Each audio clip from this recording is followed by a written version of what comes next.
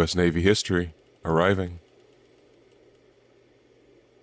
Welcome back to the U.S. Navy History Podcast. I am Dale, and I am joined by my XO, Steven. Hey there, everyone. So, this week we will continue with more battles from the Atlantic of the War of 1812. Let's get underway. All right, let's go. So, this week we're going to start with the Battle of Rappahannock River. This was fought in 1813. It was between a British force blockading the Rappahannock River in Virginia, who sent several hundred men in boats to attack 4 American privateers. I'm sure you already can tell who's gonna come out on top here. Yeah, but let's find out anyways, for those who don't. So on April 1st, a British squadron, which had the ships San Domingo and Marlborough, wow, they named cigarettes after a British boat. 4 frigates, Acosta, Narcissus, Maidstone, and Startia. They also had 2 brigs, Mohawk and Fatomine, and a schooner, the Highflyer. These guys were all blockading the Rappahannock from Lyhaven Bay. They already had several American prizes and were set to capture a lot more. So the British commanders, they decided to prepare a cutting out expedition where small boats would attempt to capture larger boats that were anchored. Pretty much catch them with their pants down. Or attempt to. Okay. You know, the poop deck, that's where your pants are down. Yeah. So the next day, the British, they dispatched 17 pinnacles and barges, launches, and other boats with a few carronades to go around the bay. Each of these boats carried up to 50 Marines and sailors, but mainly armed with steel. How, when you say steel, you mean cutlasses and bayonets and daggers? Anything sharp. Okay. Lieutenant James Polkinghorne was in command of this expedition. And when they were abreast of Windmill Point at about 1600, they sighted 5 American vessels and gave chase all through the night until they lost sight of them when they came to a turn in the river. Now, the British, they had difficulty rowing up the river. So during the descent, 12 of the boats fell very far behind, leaving only 5 of them. So they had about one 12-pound gun and 105 officers and men to attack these boats. I don't like those odds. 4 of the pursued ships were armed schooners under Captain William F. Stafford in the 12-gun Dolphin. The others were the Lynx of 6 guns, the Racer, also of 6 guns, and the Arab of 7 guns. In all, the American schooners mounted around 30 guns with 160 men. Much better odds. Fun little note, all these vessels were made in Baltimore. So Captain Stafford had little choice but to scuttle the schooners or to fight.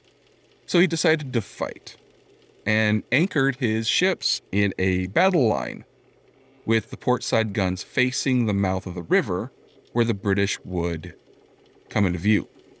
Now, the Arab, which was the biggest of the ships, she had a crew of 45 men, and she weighed about 380 tons. She was positioned sternmost in the line because she was considered to be the most warlike of the 4. The Dolphin was about 300 tons, and she was the headmost, as she was the flagship of Captain Stafford's. She carried around 98 men. Now, when the British came within sight of the American line, they stopped. They wanted to wait for the wind and the remaining 12 boats that they got separated from. So after a few more minutes, the wind was still calm, so the lieutenant ordered an attack in order to deny the Americans time to prepare defenses or to escape. Polkinghorne sent a boat with the 12-pound cannon forward to start an artillery duel with the intention of delaying the Americans. But of course, this failed when Stafford's ships all opened fire with a combined broadside. Uh, The Americans didn't have many guns, but that was still more guns than one. you gotta love Leroy Jenkins moments. Yeah. So at this point, Lieutenant Polkinghorne, he decided to stop waiting and led his boats directly for the center of the two American ships, which were the Racer and the Lenox. Both of them were about 280 tons with crews of 76 men each. So as the British closed, the Americans fired more broadsides. So Polkinghorne and his men decided to alter course and head straight for the Arab. When the British drew near, there were only 3 boats left, 2 having been hit and sunk by the American shots. So the Arab tacked to try to bring her starboard guns into the battle, but she was boarded before achieving this maneuver. So her captain decided to run her aground. After that, Racer and Lenox were taken quickly. Their crews surrendered as the British climbed onto their decks, and a number of other sailors decided to jump over the side to escape being captured. Now, when the British went for the Dolphin, Captain Stafford himself put up a very stubborn fight, and it took about 15 minutes for the British to secure the vessel. So 5 Americans were wounded before Dolphin struck her colors, which ended the battle. But casualties from the other privateers totaled to 6 killed and 5 wounded. By the time the fight was over, the other British boats arrived and assisted in taking about 100 prisoners. Way to be late to the party. So Polkinghorne reported that only 2 of his men were killed and 11 wounded, which included himself, actually. American newspapers, however, reported that at first that 50 Britons had been killed. Then they reduced their claim later to 19. So very contradictory numbers. So historians, British and Americans, later put the British losses at 2 dead and 11 wounded, and American losses at 16 dead and wounded. And the battle lasted about 15 minutes. And I guess this just shows the value of having experienced Marines among your crew. Because, you tell me you have effectively 5 large rowboats with 1 cannon between all of them. And even though these are lightly armed schooners, I was thinking, oh, well, they're just going to get blown out of the water, these 5 rowboats. And some did. But 3 of them. yeah. But 2 in their complement made it and then just worked their way down the line. So Captain Stafford later returned to Baltimore. He was treated well while he was in captivity, partly due to his treatment of British prisoners from the prizes that he captured. The Lenox was taken into British service as Mosquito Bit and was sold to private companies in 1820. Fun fact, a replica of the Lynx is in California. Huh. Racer became shell-borne and the Dolphin retained her name. It was difficult for the British to free the Arab, but they eventually succeeded. Apparently, she was very badly damaged and was not commissioned to serve in the British Navy. Well, electing to intentionally beat yourself, and I'm assuming going as fast as he could manage in those conditions, probably doesn't lend itself to keeping your ship in good shape, which was the intention. Well, whenever you run a ship aground, you're going to do massive damage to the hull, especially to a wooden ship. But, they're made of wood, which is made of tree, which comes from the ground. It should be right at elm on land. Do you think maybe they were trying to plant the ship to grow more ships? Well, no, that's just silly talk. Ships don't grow from trees. Well, fine then. How about we just talk about the capture of the USS Chesapeake then? Okay, that sounds fair. Okay. So this battle was fought on June 1st in 1813 between the frigates HMS Shannon and the USS Chesapeake. So Captain Philip Broke was in command of the Shannon for a very long time. He introduced practical refinements to his guns, which were actually unheard of in naval gunnery. He had dispart sights fitted to his 18-pound long guns, which improved aiming as they compensated for the narrowing of the barrels from the breech to the muzzle. He had the elevating queons, which were wedge-shaped pieces of wood placed under the breech of his long guns, grooved to mark various degrees of elevation so that his guns could be reliably leveled to fire horizontally in any state of heeling of the ship under a press of sail. The cannonades were also similarly treated, but the elevating screws on the cannons were marked in paint. He also introduced a system where bearings were incised into the deck next to each gun, which means that fire could then be directed to any bearing independent of the ability of any particular gun crew to see the target. So fire from the whole battery of the ship could be focused on any part of an enemy ship. Why wasn't this a common practice? Because it hadn't been invented yet. Okay, well, give this guy a raise. Make him, put him in a position where he can actually make this widely implemented. These are good ideas. So Broke drilled his crew to an extremely high standard of naval gunnery. He had them fire on targets regularly, like floating barrels. Mm-hmm. And often he would make these drills into competitions between the gun crews to see how fast and how accurately they could hit a target. He actually even had his gun crews fire at targets blindfolded to good effect. They were only given the bearing to aim their gun without being allowed to sight the gun on the target themselves. This constituted a very early example of director firing, which is what a lot of our vessels used during World War II. Wow.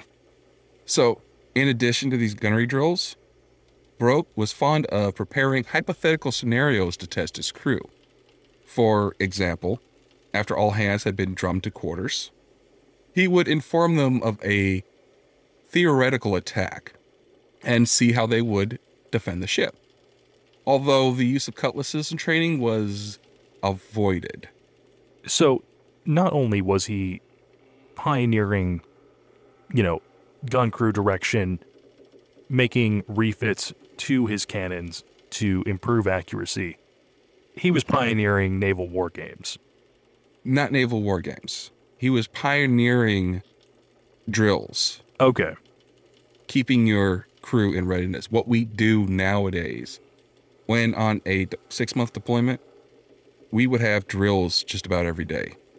Whether they be general quarters, where they would put a huge amount of hypothetical scenarios together, and we would train on fighting the ship and defending the ship. There would be also man overboard drills. There would be mass casualty drills. There would be fire drills. There would be flooding drills. Anything and everything that we could encounter, whether it be responding to an accident, responding to action from an enemy, we were highly trained in it, and we practiced it over and over and over again. This is what this guy was doing, and he was the first one to do this. I mean, it's definitely a good idea. Even if you weren't in a state of war, you should always be prepared for it. Yeah. So, at this point, he is now eager to engage and defeat one of the American frigates, who had already scored a number of victories over the Royal Navy in single-ship confrontations. So, Broke prepared a challenge. Now, the USS President had already slipped out of the harbor under the cover of fog and evaded the British. The Constitution was undergoing extensive repairs. and alterations and would not be ready to get underway for a very long time. Now, the Chesapeake, well, she appeared to be ready to get underway. So Broke decided to challenge the Chesapeake, which had been refitting in Boston. And she was under the command of Captain James Lawrence. So while patrolling offshore, the Shannon intended to intercept and capture a number of American ships attempting to reach the harbor. Now, he sent 2 of them off to Halifax. He found that his crew had been dangerously reduced. So he decided to resort to burning the rest of the prizes because he wanted to conserve his highly trained crew in anticipation of a battle with the Chesapeake. Boats from these burned prizes were sent into Boston carrying Broke's oral invitation to Lawrence to come out and fight him. So, this is the naval equivalent of, "Oh, Lawrence, come out to play." Yeah, that's exactly what it is. Look what I keep doing. Come out and stop me. So he had sent some of his fleet away, hoping that more favorable odds would entice the Americans out. But he started to think that the Chesapeake would never come out of the harbor. So he decided to send a written challenge. He was actually copying his advisory. Lawrence had earlier in the war, when he was captain of the sloop of war Hornet, sent a written invitation to the captain of the British sloop Bonnie Sidion to challenging him to a single ship contest, and Lawrence's offer had been declined. Would you like to hear what the note said? I would love to hear what this note said. As the Chesapeake appears now ready for sea, I request you will do me the favor to meet the Shannon with her, ship to ship, to try the fortune of our respective flags.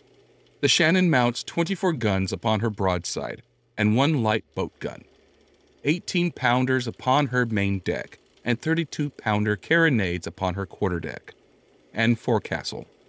It is manned with a complement of 300 men and boys, besides 30 seamen, boys, and passengers, who were taken out of recaptured vessels lately. I entreat you, sir, not to imagine that I am urged by more personal vanity to the wish of meeting the Chesapeake, or that I depend only upon your personal ambition for your acceding to this invitation. We have both noble motives. You will feel it a compliment if I say that the result of our meeting may be the most grateful service I can render to my country, and I doubt not to you, equally confident of success. Will feel convinced that it is only by repeated triumphs and even combats that your little navy now hope to console your country for the loss of that trade it can no longer protect. Favor me with a speedy reply. We are short of provisions and water and cannot stay long here. Philip Broke.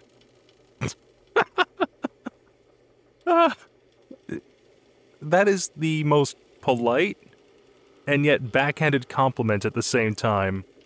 And, hey bro, 1v1 me. Private server, come on. Oh yeah, he totally negged him. Did he take it? What was the reply? So Captain Lawrence, he actually didn't receive the letter. And according to the author Ian W. Toll, it would have not made a difference, because Lawrence intended to sail the Chesapeake at the first day of favorable weather. So he never got the letter, but he unintentionally took the invitation. Yeah. Well, okay, Rook got what he wanted. So when the USS President had slipped out of the harbor, it was to go on a commerce raiding mission, which was deemed in the U.S. national interest. Half of the officers and up to a quarter of the crew were new to the ship. Oh, that's not good. So in the short time he was in command of the Chesapeake, Lawrence had twice exercised his crew at the guns, walking his decks, personally supervising the drills. He also instigated a signal a bugle call to call on his crew to board an enemy vessel. Unfortunately, the only crew member able to produce a note on the bugle was a, quote, dull-witted, lobely boy called William Brown. He was a surgeon's assistant. That's not a position you assign to someone who's dim-witted. But he didn't say dim, he said dull. I don't know if that makes a difference, but we will say that in this case. Okay, if his job as surgeon's assistant was essentially to, now, hold him down and make sure he doesn't move, then yes, good surgeon's assistant probably. But I'm pretty sure that's all a surgeon's assistant would have to do. back then, Remember, no painkillers. oh sure there is. Whiskey, rum, blunt force trauma to the head. Whiskey and rum. That's why so many of these guys bled out. So Lawrence, he believed that he would win the battle and wrote 2 quick notes, one to the Secretary of the Navy pronouncing his intentions, and another to his brother-in-law, asking him to look after his wife and children in the event of his death. So at this time, the Shannon had been off Boston for 56 days and was running short of provisions. And while the extended period at sea was wearing the ship down, period. So this means that she would be at a disadvantage when facing the Chesapeake, who was fresh from harbor and just had a refit. So, obviously, wooden ships require a lot of maintenance. But, being at sea for, let's say, 3 months, nice round number, if she's been waiting for 56 days for the American captain, what sort of disadvantages would this be providing? Just the wood beginning to rot and needing to be resealed, or? Well, less rot and more, there'd be more water in the hull. I mean, wind does damage. Boys being boys does damage. Boredom. There's all sorts of things that will damage a ship. Oh, so it'd be no different than, driving your car for 10,000 miles without doing an oil change or, realigning your wheels, rotating your tires. Yeah, it's just normal wear and tear. Okay. It'll still work for its intended purpose, but it won't be running optimally. Exactly. Okay. So, a boat was dispatched from the Shannon with that letter. It was being held by a Mr. Schlome, who was an American prisoner. And he had not reached the shore when the Chesapeake got underway.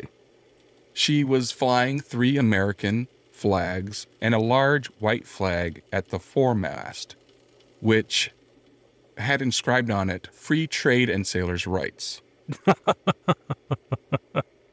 Nice. I was wondering why a white flag, but I guess all the better to make the nice big bold black text pop. Mm-hmm.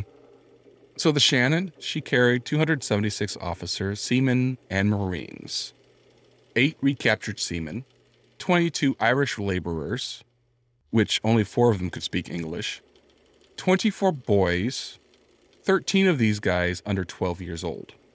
That answers the question I was about to ask, because I know the Royal Navy made a habit of, taking either well-connected or talented boys as junior officers and then, raising them through puberty in the Navy so by the time that they're adults, they are already officers and capable. So Americans did the same thing? The boys would be mainly used as message runners.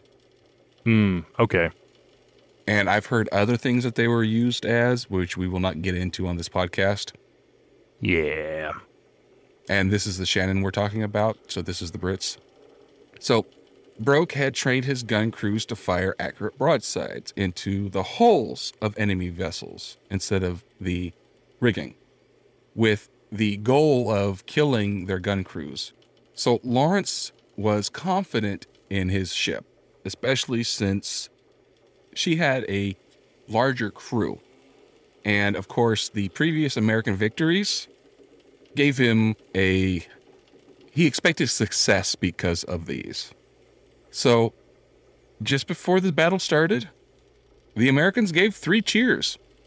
Talk about going in there with a overinflated eagle. Well, it's good to have confidence before going into something like that. If you go in with a defeatist mindset, you're already, going in with one foot in the grave. So, as the American ship approached, Broke spoke to his crew. He ended with a description of his philosophy of gunnery. Quote, "Throw no shot away. Aim every one. Keep cool. Work steadily. Fire into her quarters, main deck to main deck, quarter deck to quarter deck. Don't try to demast her. Kill the men, and the ship is yours." So he wasn't so much about trying to disable and take it as prize. He was, if they don't have a crew, they can't resist, and we can always repair it. Exactly. I mean, ruthless but effective? It's definitely a different way of thinking about naval engagements during this time. So at about 1730, the two ships meet around 20 nautical miles east of the Boston Light, which is between Cape Ann and Cape Cod. Shannon was flying a weather-worn blue ensign, and she actually looked pretty rough because of how long she had been at sea, which gave the captain of the American ship the impression that she would be an easy opponent. So the HMS Shannon refused to fire upon the USS Chesapeake as she bore down on her. And the USS Chesapeake would not rake HMS Shannon, despite her having the weather gauge, Why? because they were both trying to be gallant. Guys, I get it. You want to be, gentlemanly officers having a personal rivalry in the name of king and country and president and nation, respectively. You're at war. Just do the thing. So both of the ships opened fire just before 1800 at a range of about 35 meters. So the Shannon scored the first hit, striking the Chesapeake on her forward gun ports with 2 round shot and a bag of musket balls. When you say a bag of musket balls, like someone just loaded a bag of musket balls into a cannon? Yep, anti-personnel. Oh, okay. Now the Chesapeake was moving faster than the Shannon, and then she ranged down the side of the British ship. The destruction that was inflicted by the precise gunnery of the British crew moved aft, with the American forward gun crews suffering the heaviest losses. Now, the crew of the American vessel were well drilled, and despite the losses inflicted on them from the Shannon's gunnery crews, returned fire quickly as the Chesapeake was healing, which caused many of their hits to strike the water or waterline of the Shannon, causing very little damage. But the American carronade fire caused a lot of serious damage to the Shannon's rigging. For example, a 32-pound carronade ball struck the piled shot for the Shannon's 12-pound gun that was stowed in the main chains, and the shot was propelled through the timbers to scatter like hail across the gun deck. That seems like a really, really poor place to keep your shot. Or a really, really lucky hit by the other guys. Or that. So Captain Lawrence realized that his ship's speed would take it past the Shannon and ordered a pilot's luff. This was a small and brief turn to windward, which would make the sails shiver and reduce the ship's speed.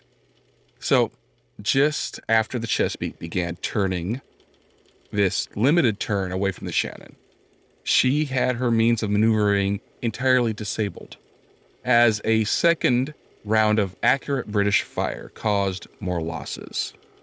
Most critically on the men and officers manning the Chesapeake's quarterdeck, where the helmsman was killed by a 9-pound gun that Broke had ordered installed on his quarterdeck for that very purpose. I mean, having a cannon dedicated to aiming for the opposing helmsman, again, ruthless but effective. And then he used that gun again to shoot away the helm completely. So the surviving American gun crews, they did land hits on the Shannon in their second broadside. The American carronade fire swept Shannon's forecastle, killing 3 and wounding a number of others, which disabled the Shannon's 9-pound bow gun. And 1 round demolished the ship's bell.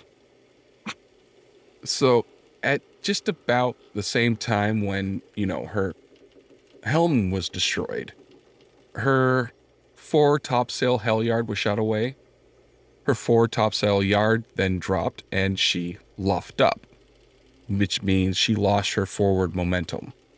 So while the conditions aren't becalmed, she was effectively under becalmed conditions. Well, she ended up yawing further into the wind until she was, quote, in irons, which means that her sails were pressed back against her masts. So she was now going in reverse. Yeah, that's not what a sailing ship is supposed to do. So now that she's going sternward or reverse, her port stern quarter made contact with the Shannon's starboard side, level with the 5th gun port on the bow. And then the Chesapeake was caught by the projecting fluke of one of Shannon's anchors because they had stowed it on the gangway. And now the ships are locked together, and this is where the Marines come in, I assume? Actually, the Chesapeake's spanker boom was swung over the deck of the British ship. And Mr. Stevens, who was Broke's boatswain, lashed the boom inboard to keep the 2 ships together, losing an arm as he did this. So now that they were trapped against the Shannon at an angle in which not very many of her guns could fire on the British, and she can't get away, the Chesapeake's stern was now exposed and was swept by raking fire. So now the destruction that her forward gun crews experienced with the first broadside was inflicted on the crews on the aft part of the ship. The situation got worse when a small open cask of musket cartridges, which were adrift in the mizzenmast, blew up.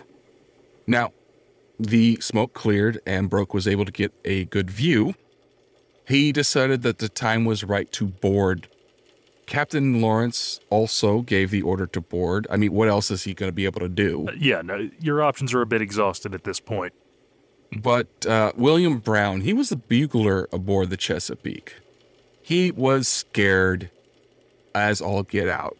His pants were probably brown. So he failed to sound the boarding call. So the only guys to board were the only ones to hear the order were the guys right near Lawrence. And then very shortly after issuing the order to board, Lawrence was mortally wounded by small arms fire. Now, the few guys that did hear his order to board did fall back from their cannon and arm themselves for hand-to-hand combat. And the British took this as a disorderly retreat, and that actually blustered their morale. So at this time, a party of men with small arms rushed aboard the Chesapeake, and Broke actually led this party. I'm guessing that wasn't common for the captains to lead the boarding party. It depends on the captain, I guess. So, a couple of them were killed immediately. But Captain Broke, he was at the head of about 20 men. He stepped from the rail of the waist hammock netting and onto the muzzle of the after carronade of the Chesapeake. And from there, he jumped down to her quarterdeck. The main deck of the Chesapeake was just about deserted because they had just been swept by Shannon's gunfire. Right. So the surviving gun crews had either responded to the call for boarders or had hidden below. So 2 American officers, Lieutenant Cox and Midshipman Russell actually saw that the aftmost 18-pound guns on the port side still was able to be aimed at the Shannon. And they worked together to fire both of them. Nice. A Lieutenant Ludlow had been slightly wounded and had gone down to the Chesapeake's cockpit for treatment. And on his return to the upper decks, he rallied some of the American crew as he went. He led them in a counterattack and pushed the British back as far as the Binnacle. But a wave of British reinforcements arrived at this time, and Ludlow received a mortal wound from a cutlass. And of course, the Americans were again thrown back. So now the Americans had no officers to lead them and no support from below, which caused them to be driven back by the British boarders. And then the resistance fell apart, with the exception of the men on the forecastle and those in the top masts. Right, right. Speaking of the top masts, sharpshooters on both sides had started shooting at each other. And, of course, those below on the deck that were exposed. So a British marksman had command of the foretop. He stormed the Chesapeake's foretop over the yardarm and killed all the Americans there. At this point, the wind actually tore the two ships apart, and Chesapeake was blown around the bows of the Shannon. This left about 50 British boarders stranded. Luckily for them, organized resistance had pretty much stopped at this time. Broke, he led another charge, this time against a number of Americans who managed to rally themselves on the forecastle, and 3 American sailors from the rigging descended to attack them. These guys took him by surprise. He killed one of them, but a second one actually shot him with a musket and stunned him. And then the third sliced open his skull with a saber. Oof. Which, of course, knocked him to the deck. Yeah. But before that sailor could finish him off, he was bayoneted by a British Marine. The Shannon's crew rallied to the defense of their captain and carried him to the forecastle, killing the rest of the Americans. So wait, was the Chesapeake crew wiped out to a man then? No. But if you continue to fight, you continue to die. Right, right. So while the captain was getting some medical treatment, the Shannon's first lieutenant, Mr. George T.L. Watt, tried to hoist the British colors over the Chesapeake. But this was interpreted incorrectly by those aboard the Shannon. And he got hit in the forehead by grape shot before he was able to do this. That's a wee bit of miscommunication. Just a little bit.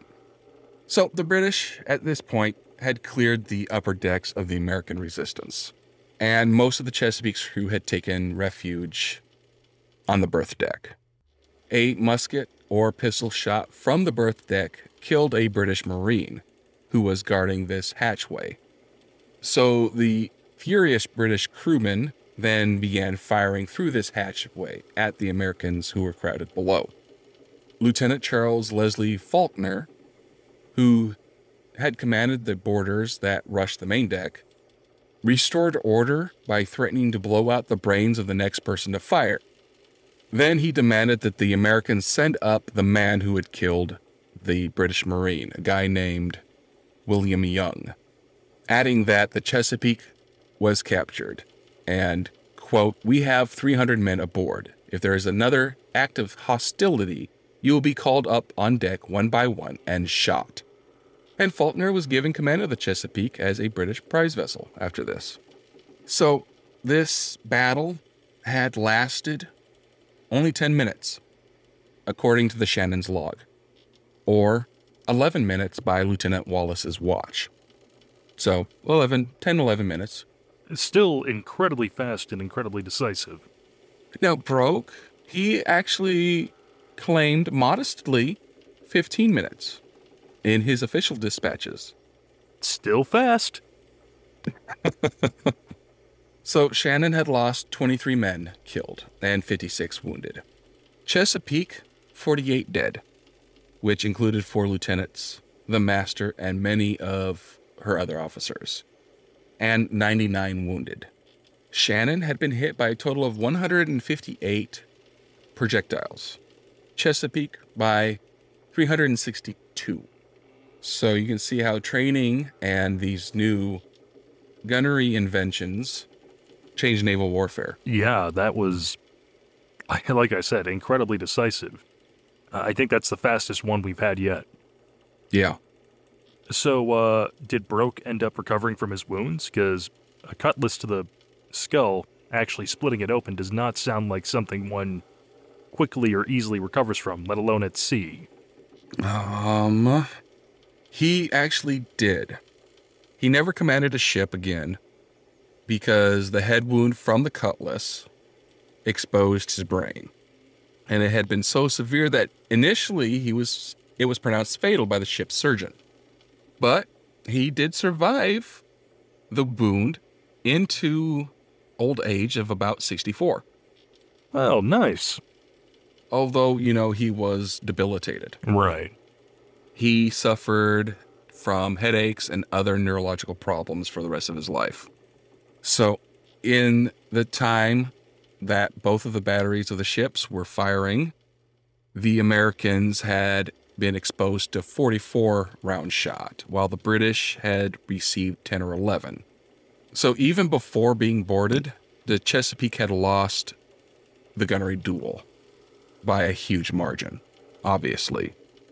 Captain Lawrence had been mortally wounded by fire from the Shannon's foretop and was carried below before the Chesapeake was boarded. That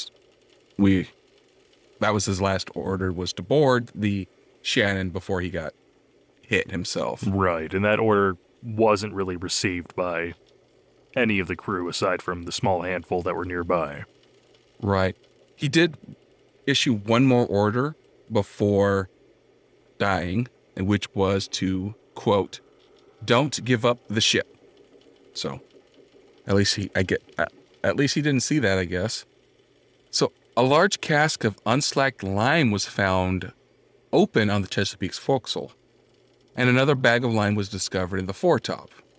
Now, the sailors on the British side alleged the intention of this was to throw handfuls of lime powder into the eyes of the Shannon's men in an unfair and dishonorable manner as they attempted to board, though this was actually never done.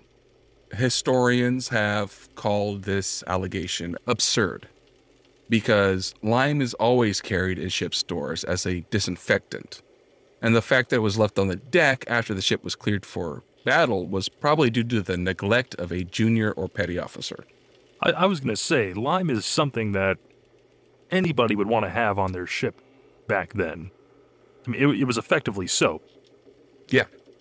So, a prize crew was put aboard the Chesapeake. The commander of the prize, as we said before, was Lieutenant Faulkner.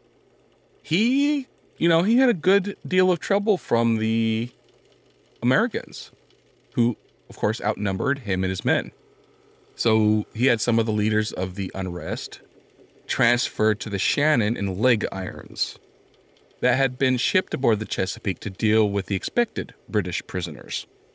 The rest of the crew were rendered docile by a carpenter who cut scuttles in the main deck, and then 2 18-pound cannons loaded with grape shot were pointed at them. Yeah, 18-pound shotguns have a tendency to quell unrest. Yeah. So the Shannon, which is now being commanded by Provo Wallace since her captain is hurt, escorted the Chesapeake into Halifax, getting there on June 6th. When both of these frigates came into the harbor, the naval ships that were already there manned their yards, and bands played music, and each ship Shannon passed greeted her with cheers. The 320 Americans who survived the battle were imprisoned on Melville Island in 1813, and their ship were taken into British service and renamed the HMS Chesapeake. So they kept the name. And she was used to ferry prisoners from Melville to England's Dartmoor prison. Now, a number of their officers were paroled to Halifax, but then a number of them began a riot when a band performed a patriotic song about the Chesapeake's defeat, which made the parole restrictions tightened. Yeah, that's just kind of rubbing salt in the wound. You won. You don't need to rub it in their face. Now, this was actually the first major victory in the naval war for the British. The capture, of course, raised the morale of the Royal Navy. So the Shannon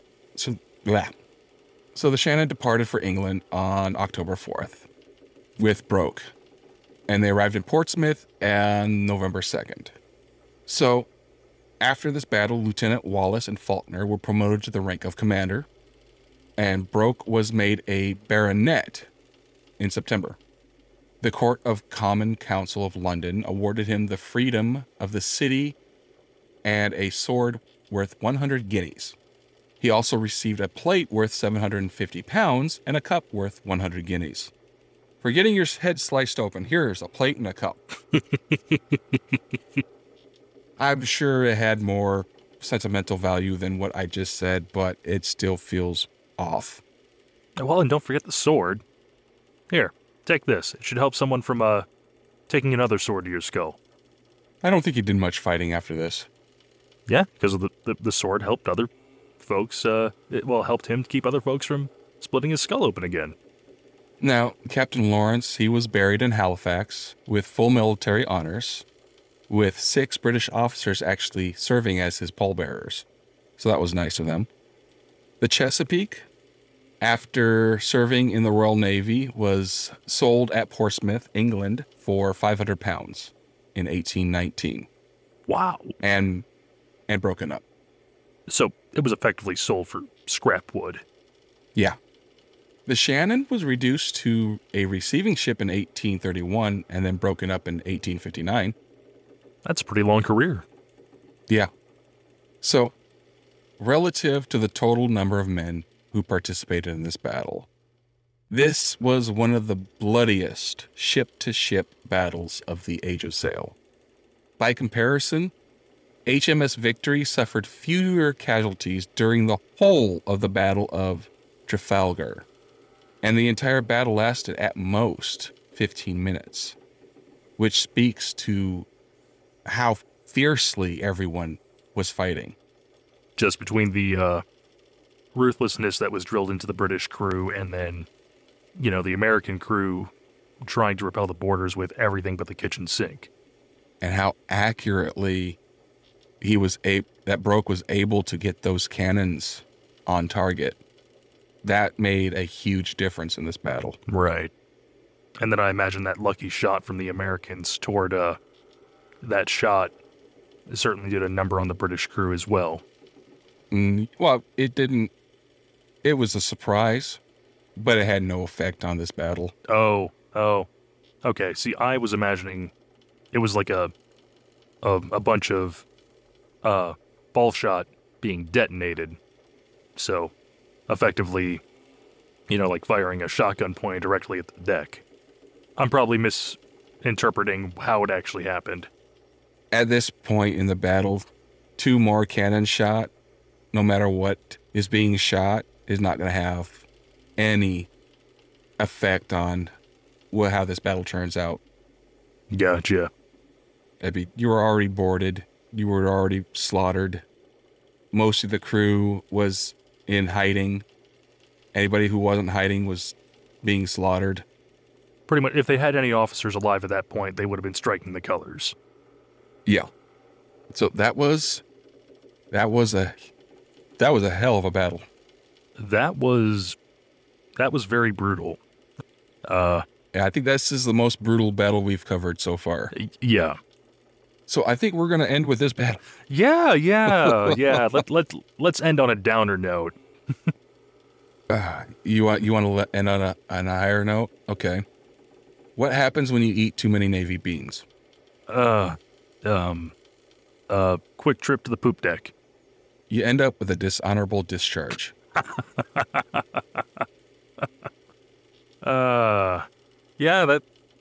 Yeah. Anything you want to touch upon before we leave? Before we pull back into port? Well, we would love to hear from you folks what you think of our podcast. The more stars, the better. And if you'd like, we can even read it on the show. You can also reach us on social media. Our Twitter handle is... USN History Pod. And we wish you fair sails and following seas. God Fair winds. dang it. And following seas.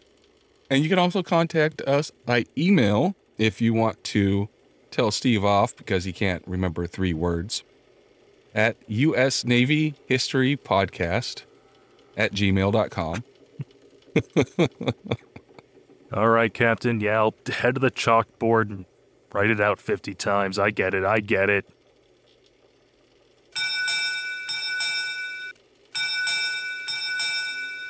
U.S. Naval History Podcast. Departing.